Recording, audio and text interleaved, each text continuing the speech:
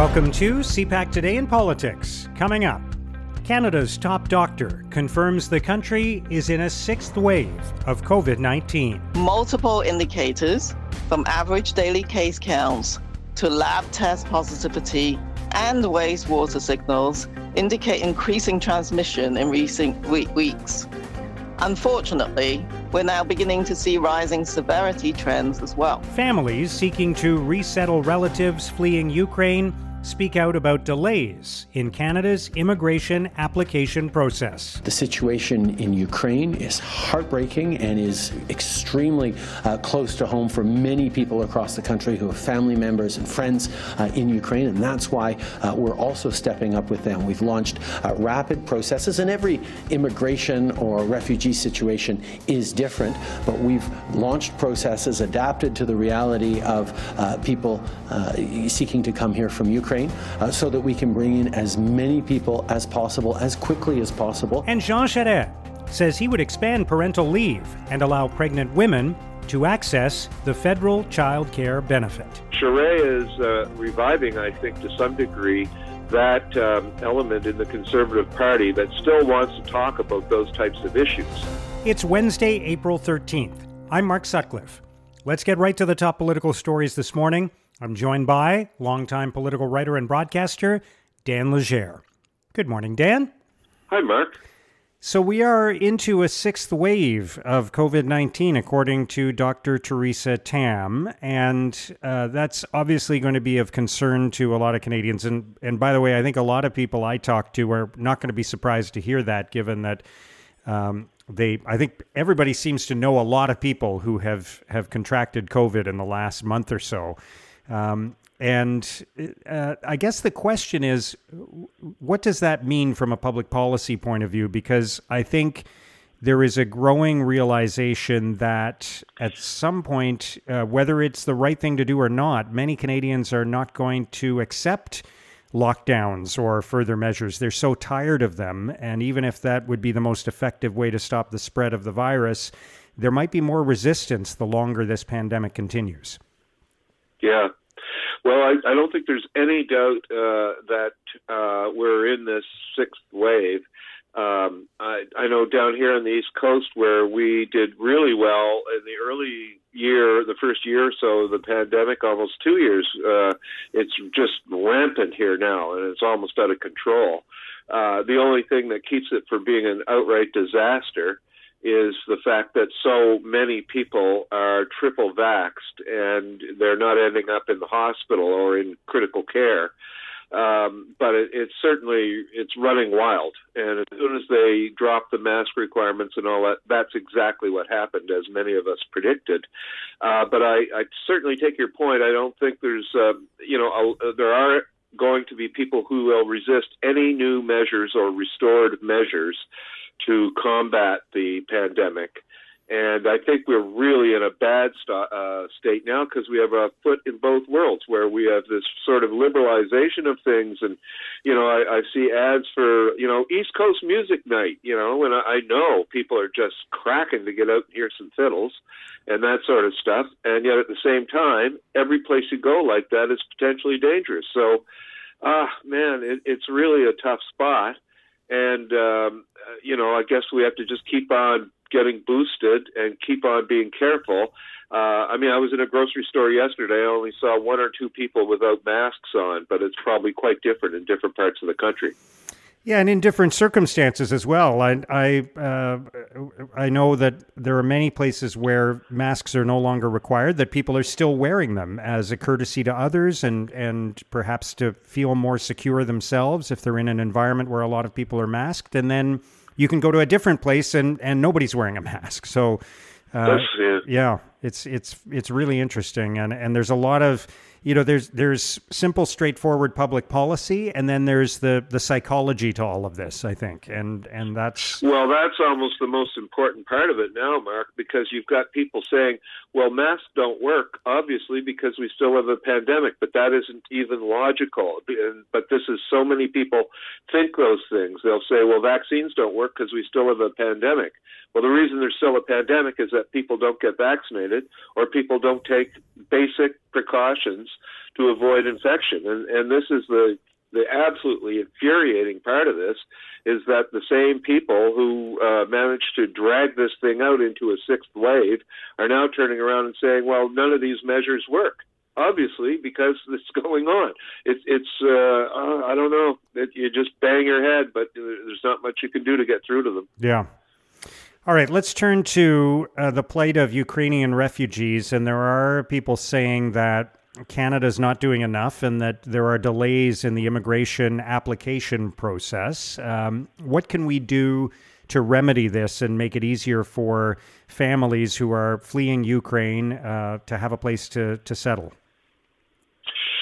Well, this is a complicated matter, because when you have masses of people in the millions now who are on the move in Eastern Europe, and let's face it, the countries of Eastern Europe, Poland, the neighboring countries, Romania, Poland, places like that are the neighbors of Ukraine, are carrying most of the burden, and they can't be expected to vet every single person who comes across the border with a suitcase, and so it is going to take a little bit of time, and it is a rush to get it done, but certainly Canada can put more people in the field. I think that's probably already in process, that you can get people into the border areas, but right now it's too dangerous to have a lot of Canadians on the ground in Kyiv due to the violence there. Maybe they can start working their way back, as Kyiv seems to be under less pressure now from the Russians. But there does have to be measures in place to do this, because this isn't going away, Mark. This happened with Syrians and other people, Afghanis, people from the Middle East and South Asia, who have been caught up in these mass movements of humanity. And like every country in the world, Canada is going to have to find ways to make this almost routine. But don't forget, Mark, there is a substantial constituency in Canada that is against bringing new people in from anywhere in the world. And a lot of those people are going to be heard during the Conservative leadership campaign that's going on right now. And that is one of the fine lines that government has to walk. Mm. All right, let's turn to the Conservative leadership race. It's certainly been interesting over the last week. I know there are people talking about how this is turning into scorched earth and it's going to divide the party and raise all these issues that Canadians are going to turn away. But, I happen to be of the view that when you look at history, there are lots of supposedly divisive leadership races, and that doesn't stop either the Liberals or the Conservatives from forming a government in the future. There was a time when the Liberals supposedly were divided between Chrétien and Martin. They got over that. So you can rebuild after a leadership race. But it is interesting to see Jean Charest staking out territory in things like childcare benefits being extended to pregnant women, extended parental leave. And at a time when the Liberals and the NDP are aligned and more progressive policies are being introduced in the federal budget, that's an interesting spot for Jean Charest to take. Yes, and I think this is healthy. I mean, the Conservative Party has not always been some kind of, pale reflection of the U.S. Republicans.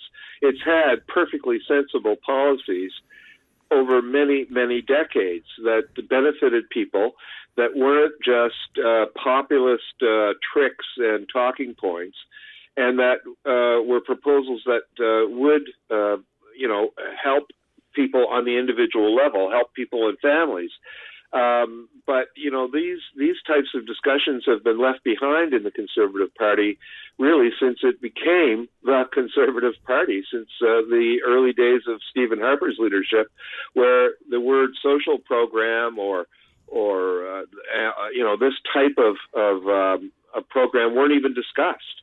It was just, we'll give them tax breaks and people can make up their own minds. And so Charest is reviving, I think, to some degree, that element in the Conservative Party that still wants to talk about those types of issues. Now, whether or not, that will end up being what's on the plate of the party in general after the leadership remains to be seen. But, and don't forget, Mark, when the Liberals tore themselves to pieces over Charest and Martin, that ushered in a long period of opposition and frustration and third-party status, and all kinds of bad things flowed out of the Chrétien-Martin rivalry.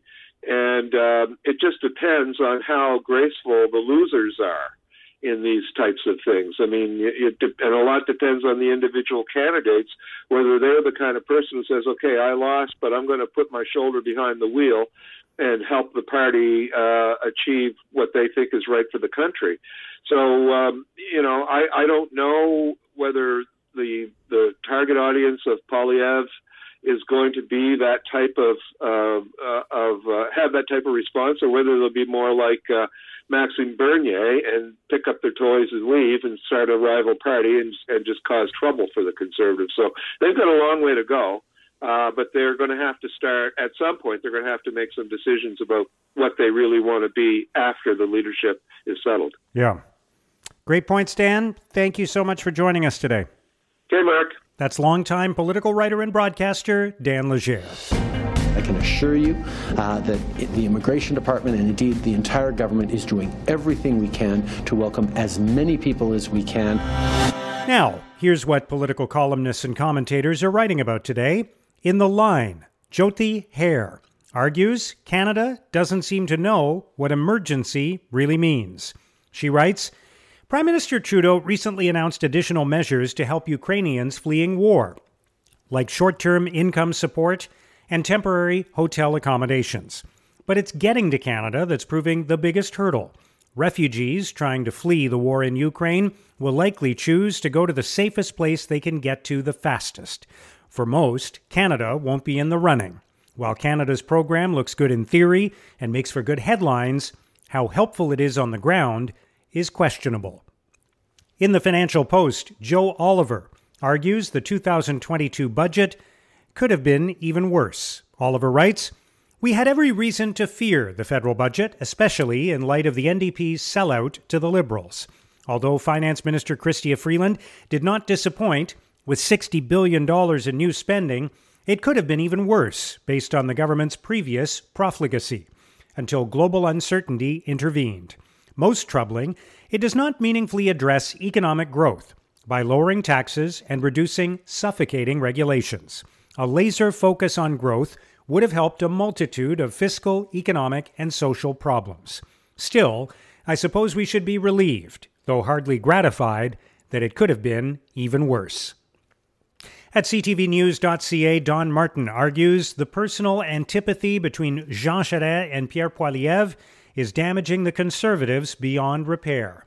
Martin writes, The race to become Canada's official opposition leader is at the scorched earth stage, with a month to go before the first debate even starts raising the temperature to a boil.